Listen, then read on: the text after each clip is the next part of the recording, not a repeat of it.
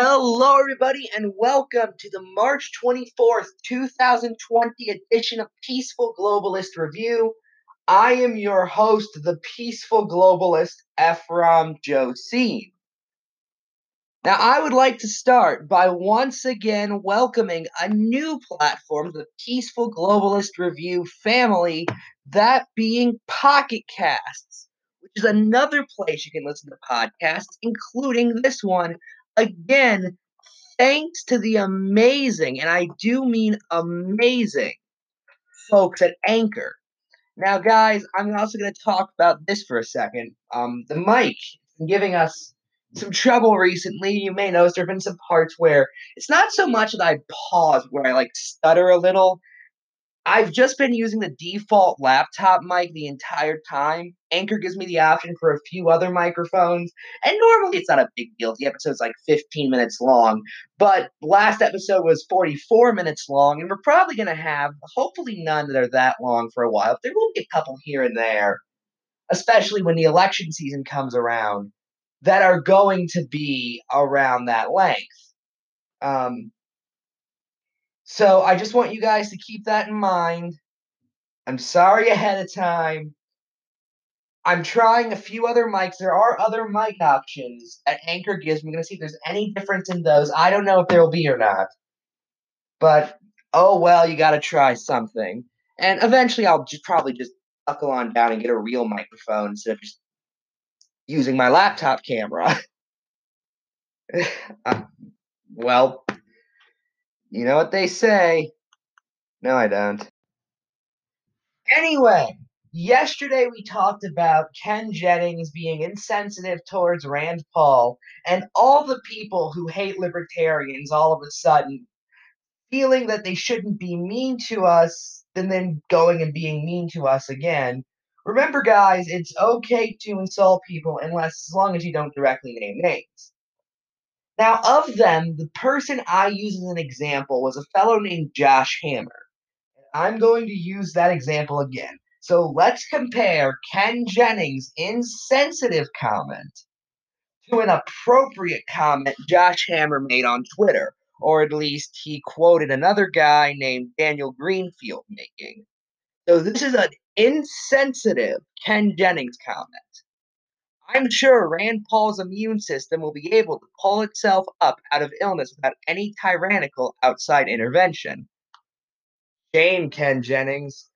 Why can't you be sensitive like Josh Hammer and Daniel Greenfield, who say things like, after voting for Bernie Sanders, Californians are discovering what it's actually like to live in Venezuela, Cuba, or the Soviet Union, where they have no rights, there's nothing in the stores, and nothing works. Huh. Those sound like the exact same comments. And again, I'm not a fan of Bernie Sanders. I like Rand Paul. But at the same time, can we all just acknowledge that sometimes an unfunny joke is just an unfunny joke and not this big evidence of hatred? Because typically, the main difference between the comments that are seen as normal and the comments that are seen as offensive is that the comments that are seen as offensive are quoted more often. That's what it comes down to. If people were quote tweeting what Hammer said here or what Greenfield said, there would be outrage, but nobody's quoting because nobody cares. Because despite the fact Hammer is a verified account, nobody reads his tweets aside from me, and that's only to insult him. Actually, there is one difference. I'll say it, there's one difference. Ken Jennings said that one person might have deserved it because of that one person's actions. Okay. Greenfield and Hammer said that 40 million people deserve it because of the actions of 2 million. Oh no. That's the other thing. Does this guy think it was 100% in for Sanders? Sanders only got 35.6% of the vote of Democratic primary in California. Oh my God, that's such a gotcha. A third of them agree with these. A third of these small portion that vote in the Democratic primary agree with this, and now 40 million people are suffering. Isn't that hilarious, guys? 5% of the population of California did something stupid. Now everyone's screwed. That's hilarious. No, you're kind of a bad person. Uh, I'm sorry, but you just kind of are at that point. There's no other way to put it. Kind of a dick. And you know what? It's fine to be a dick. I'm kind of a dick too. But don't get really angry at people also being dicks when you're a dick. You dick? Anyway, so basically the entire rest of the show, we're going to be talking about US policies in China.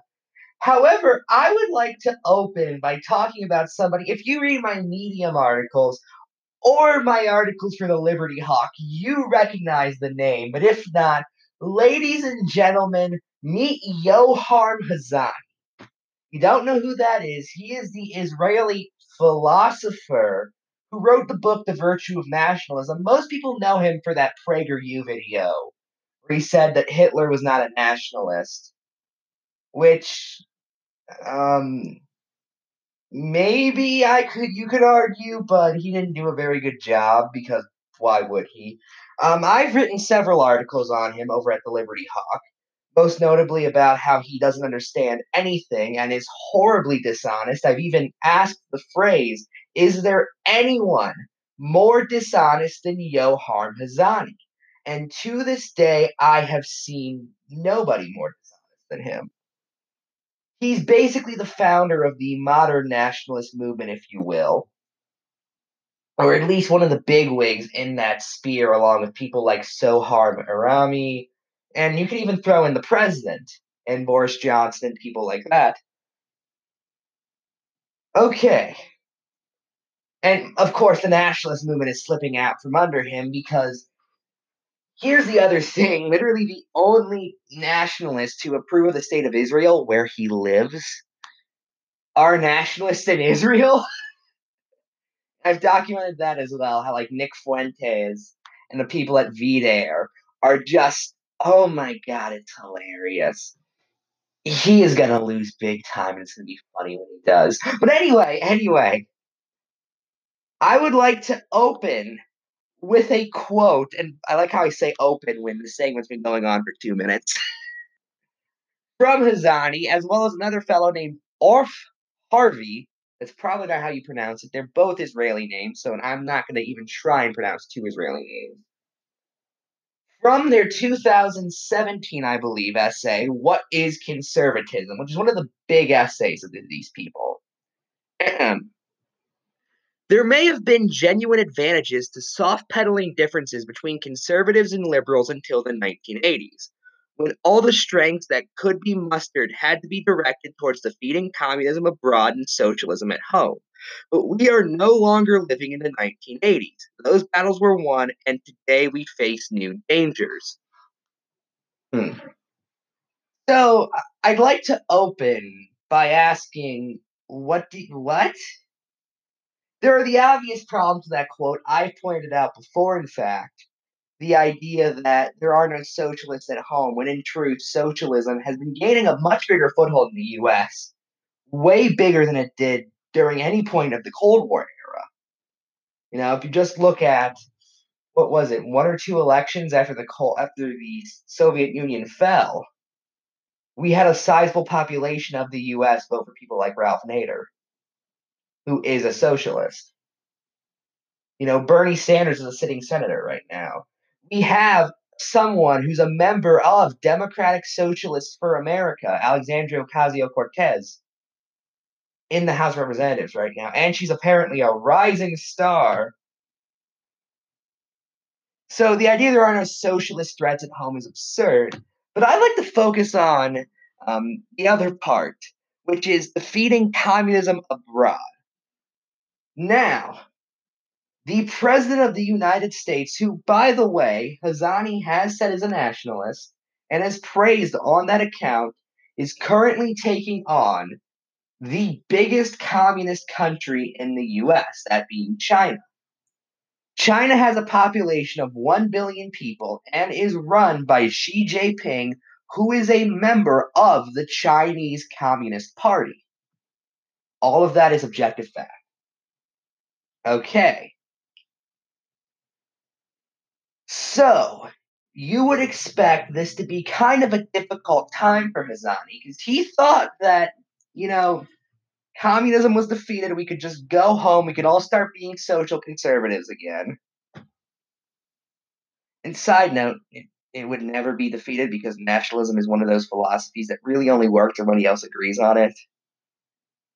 I don't think someone like Mossadegh really gave a crap what the nationalists in the Balkans were saying back in the 90s. Saddam Hussein did not take the feelings of the Kuwait nationalists into account, dude. Nationalism is the most utopian ideology out there, without a doubt in my mind. So, you would be expecting his eye to be conflicted, and maybe he'd be expressing that. Well, I am going to read you every single tweet he has sent related to China.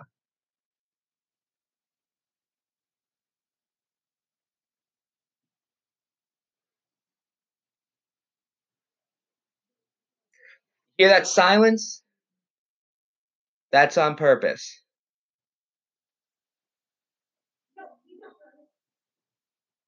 There are no comments by him on this administration's decision to take on China, again, because it contradicts its core ideology that communism has completely fallen worldwide.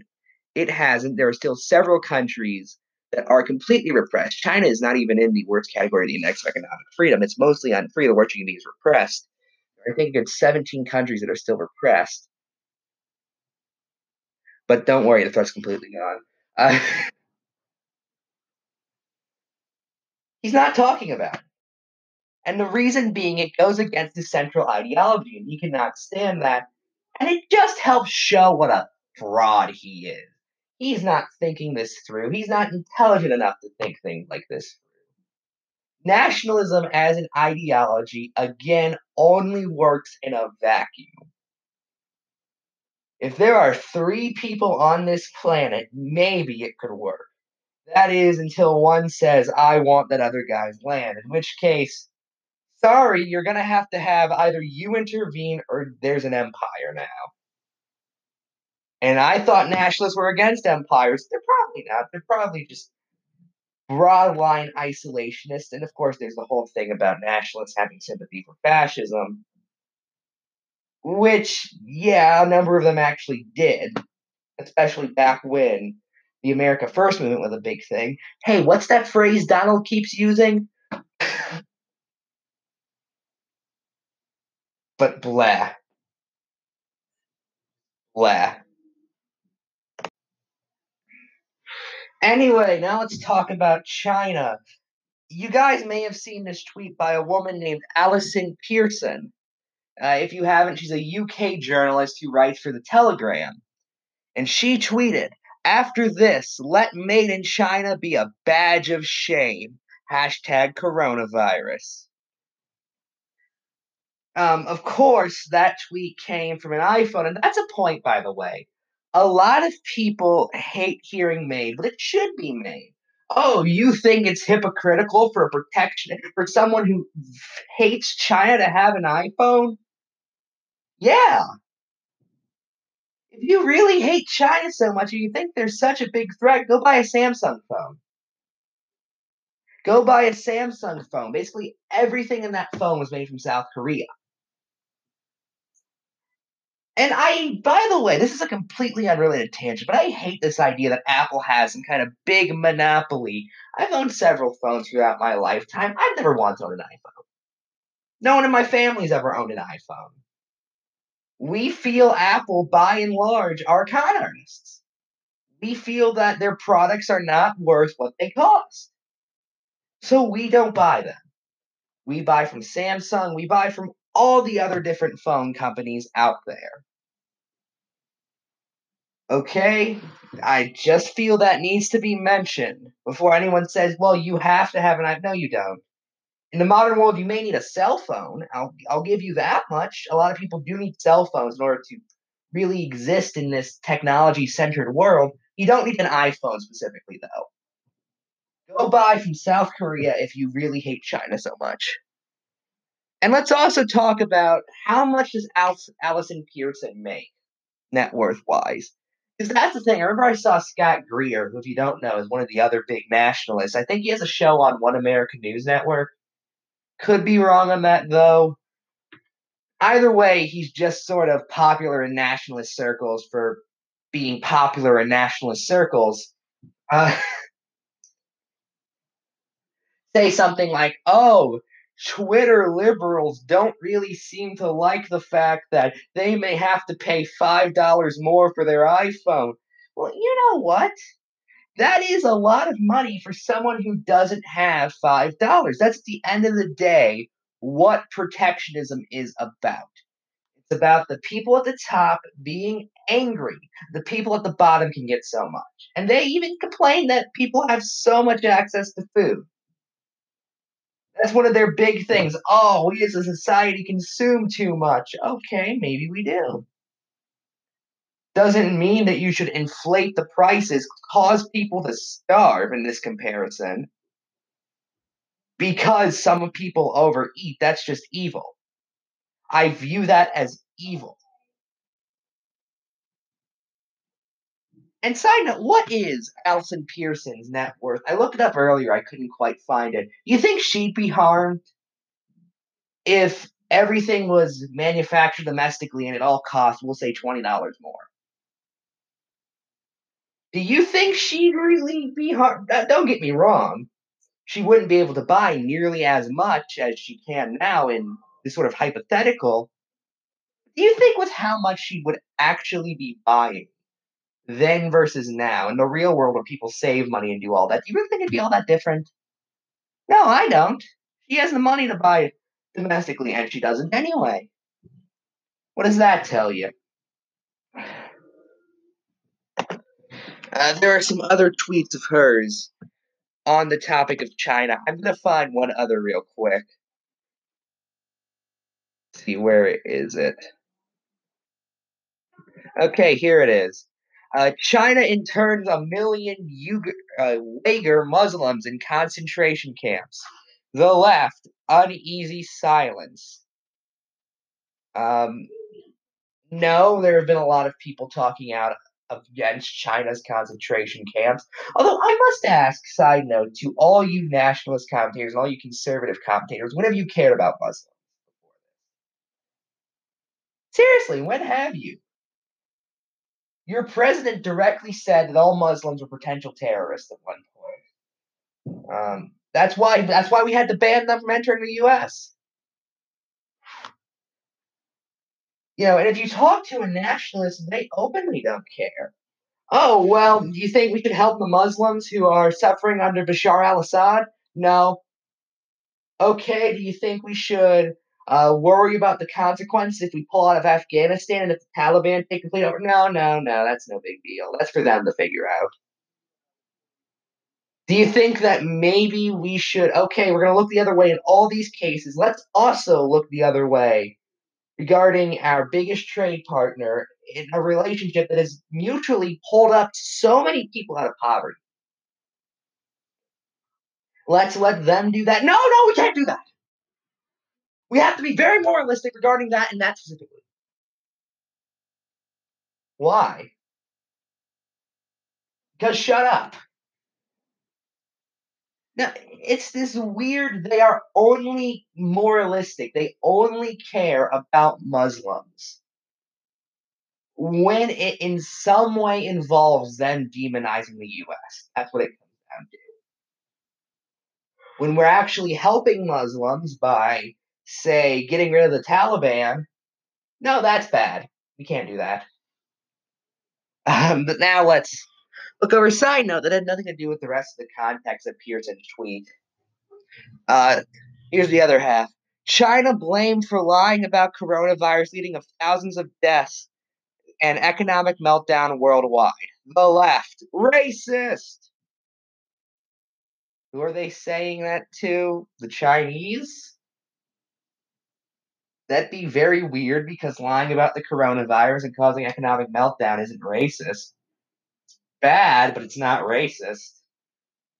Oh, you worded that tweet weirdly is the point. I have no idea what the first bit about Uyghur Muslims has to do with the whole statement, which is, I guess people are being silly and calling the idea that China's to blame for the coronavirus racist. And yeah, it is a little racist if you're blaming a nation of 1 billion people as a whole for an illness that started out of the dietary habits of 11 million people and then traveled here because of the actions of one American president. Do I need to pull up the quotes again? Donald Trump repeatedly said the coronavirus is under control, that he had it under airtight control. One of his aides directly said that the same day. The CDC said it wasn't a matter of if, but when it gets to the U.S. He said there wouldn't be a pandemic. He denied this constantly. He did all of this. But no, it's China to blame because 11 million people in China ate some bat soup and then they got sick. And also, China is run by authoritarians that are probably giving libertarians money or something. It just doesn't make any sense. And this is what it's all about. It's just pure elitism. That's what it is. This person can afford to buy domestically, so they're going to demonize those who can't afford to. And it is just atrocious. Anyway, last piece of news for tonight, unless I look at Twitter midway through this segment and find something kind of interesting, which probably has already happened if I'm being honest with you. Senator Josh Hawley, he's been in the news. He is the biggest nationalist in the Senate. He is the leading Republican populist right now. And he absolutely hates China. Okay, I don't know what they did to him. Maybe they popped his balloon when he was about 8. I don't know. But either way, he announced this on Twitter today. Today I will introduce a resolution calling for full investigation of China's Communist Party's lies and actions that killed thousands of their own people and turned hashtag coronavirus outbreak, hashtag COVID-19 into a global pandemic. Now, first off, I have no idea what this COVID-19 thing is. I'm worried about the Chinese virus. Okay, I couldn't resist that one. But jokes aside, I already wrote an article kind of talking about this. Is he going to also investigate the President of the United States? Because I will never stop mentioning this. The President said there wouldn't be a pandemic, said he had it under control, had one of his top men say it was sealed airtight the same day the CDC said it wasn't a matter of if, but when this disease got to the U.S. All of that and more. And for that matter, what about these anti-coronavirus drugs the president is talking about that there haven't been any evidence of? If those end up not working, are we going to investigate him into his lies? Probably not. Because at the end of the day, the goal is to just look for somebody else. It cannot be that the reason you're being screwed over is the president of the United States. That's their first and foremost goal, is find someone else to blame. It's the same thing they always do. Whenever anything doesn't go their way, it's always the fault of somebody else. They can never take responsibility for their own action. Anyway, he also added the cost of Beijing's criminal conduct. What's been criminal? Seriously, what international law has been violated, Josh? You were the Attorney General of Missouri. You should be able to point me to what international piece of legislation China just broke by what? Not talking about the coronavirus? Is that it? The cost of Beijing's criminal conduct should be assured, or should be seized. Don't know why it got assured from that.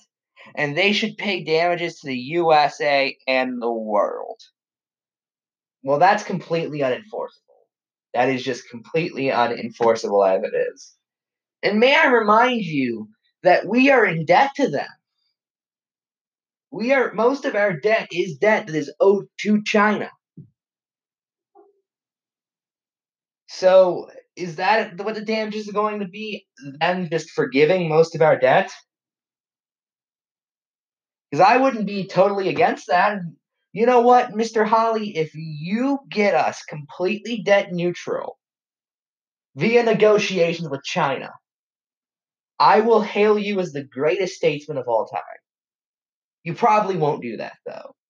And really, the whole reason they're currently doing this anti China spree is because they're trying to get us to ignore something. And I'm near certain one of those big things is the current debt. They don't want us to think about the fact that we owe all this money to China. In fact, they're probably going to encourage us to buy more from China in hopes they'll keep giving us so it will crash their economy. And of course, that will hurt a billion people, but they don't care about that.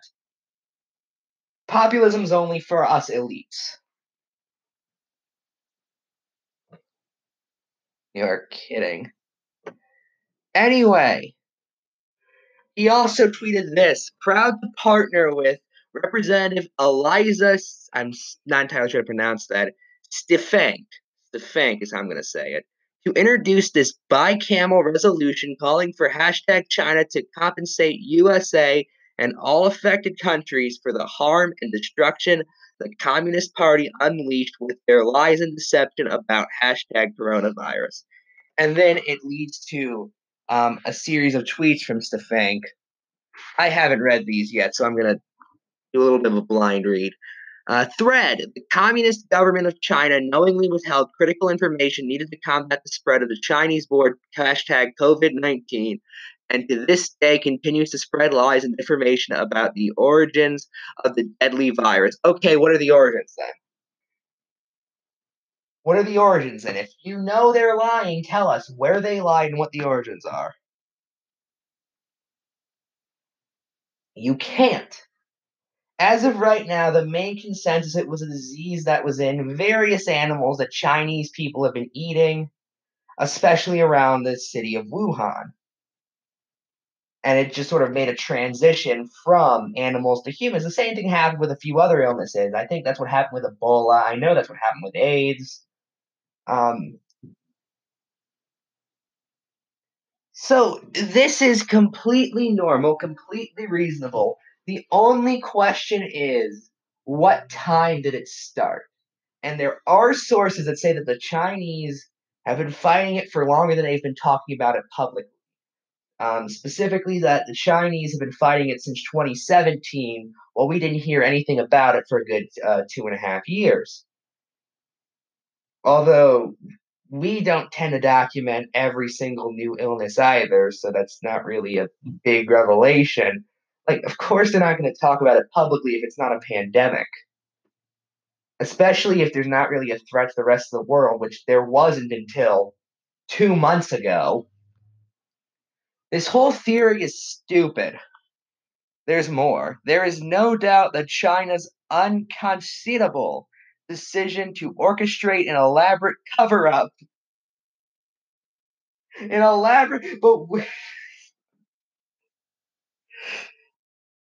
of the wide-ranging and deadly implications of the coronavirus led to the deaths of thousands of people, including hundreds of Americans, and climbing.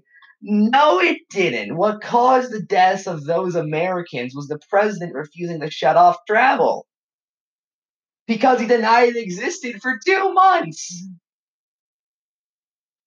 In February, he was talking about how Democrats were politicizing this hoax. Early March, he was talking about that. And then he shut it down. And even when he was shutting down, he was talking about how he didn't get how he needed to do that because he was doing a great job. Uh, It's not some master cover up. It's just people being stupid because people in your party are stupid, especially the stupid president they picked to lead them. At Holly Emma, which is Senator Holly's Twitter account, and I are introducing a bicameral resolution today that calls for China to provide compensation for the harm, loss, and destruction their arrogance brought upon the rest of the world. Simply put, China must and will be held accountable. Again, how do you plan to enforce something like that? Via economic aid, via some sort of weird realpolitik? What's your plan here?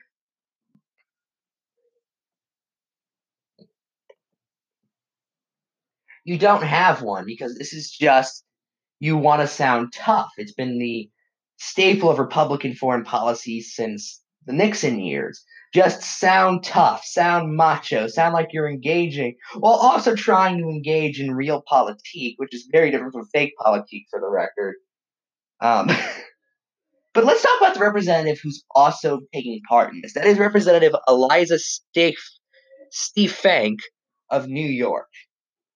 She's a Republican from New York's 21st district, specifically. Now, she's been in Congress for 5 years, and she, like Holly, considers China to be a very big threat. How big of a threat does she consider it to be? Well, she says on her website that China is a major geopolitical foe, right up there with the likes of Russia, Iran, and all the other nations that are enemies to us. Okay, so, in her 5 years in Congress, she has not introduced or co sponsored a single piece of legislation that would go against China. She has, however, found the time to co sponsor two different legislations with the stated goal of going against BDS. Because you have to be nationalistic unless it involves Israel. Then you become a giant globalist. Just wow. Again, this whole anti-China movement in politics is just a fad. It is a fad at the end of the day, and Senator Holly jumped on the bandwagon when it was trendy. If we were in the 2000s, these people don't like it because they try to pretend like the Iraq War just never happened, or they try and distance themselves as much as possible from neoconservatives. I don't know why I said like it never happened. They try and act like they would have been the biggest critics of it, is what I meant. If this was the 2000s, they would totally be on the hatred of Saddam Hussein bandwagon. Because these people are not independent thinkers. They are just sort of cogs in the Republican Party machine. And they will go whatever direction the Republican Party is telling them. That's why they now hate China, despite the fact, might I add, Xi Jinping himself has said he wants Donald Trump to be reelected. But again, they completely ignore that. They say Joe Biden's the candidate of China or Bernie Sanders is the candidate of China, despite the fact, again, the Chinese Communist Party has said their candidate is Donald Trump. As did Kim Jong un, for that matter. He said Donald Trump would be a wise choice, and Vladimir Putin. Because again, they only care about saying what the Republicans want. And right now, what the Republicans want to do more than anything is appear to be nationalist populists. And they are doing a very bad job.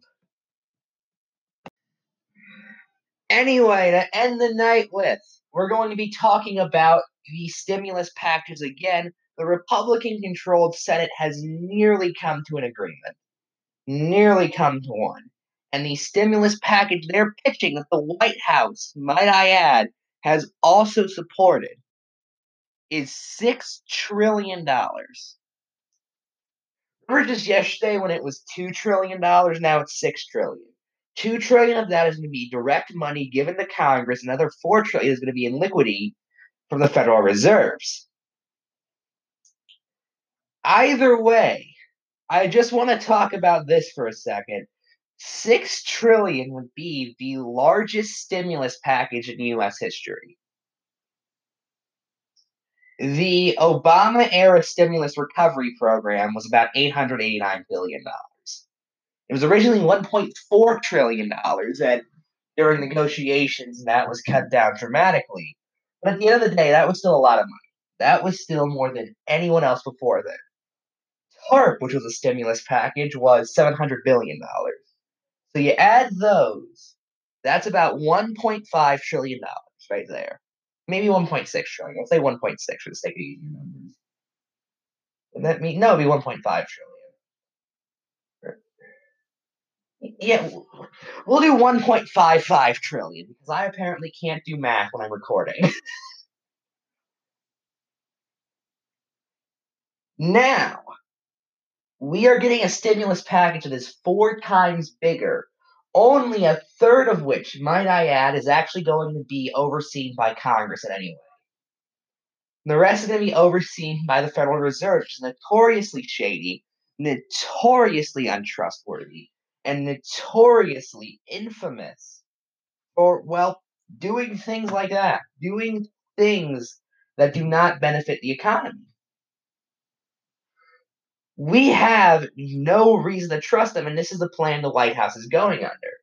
And there's going to be no accountability, there's going to be no oversight for a vast majority of this money. And that is, at the end of the day, what the Republicans want. I'm Ephraim, and good night.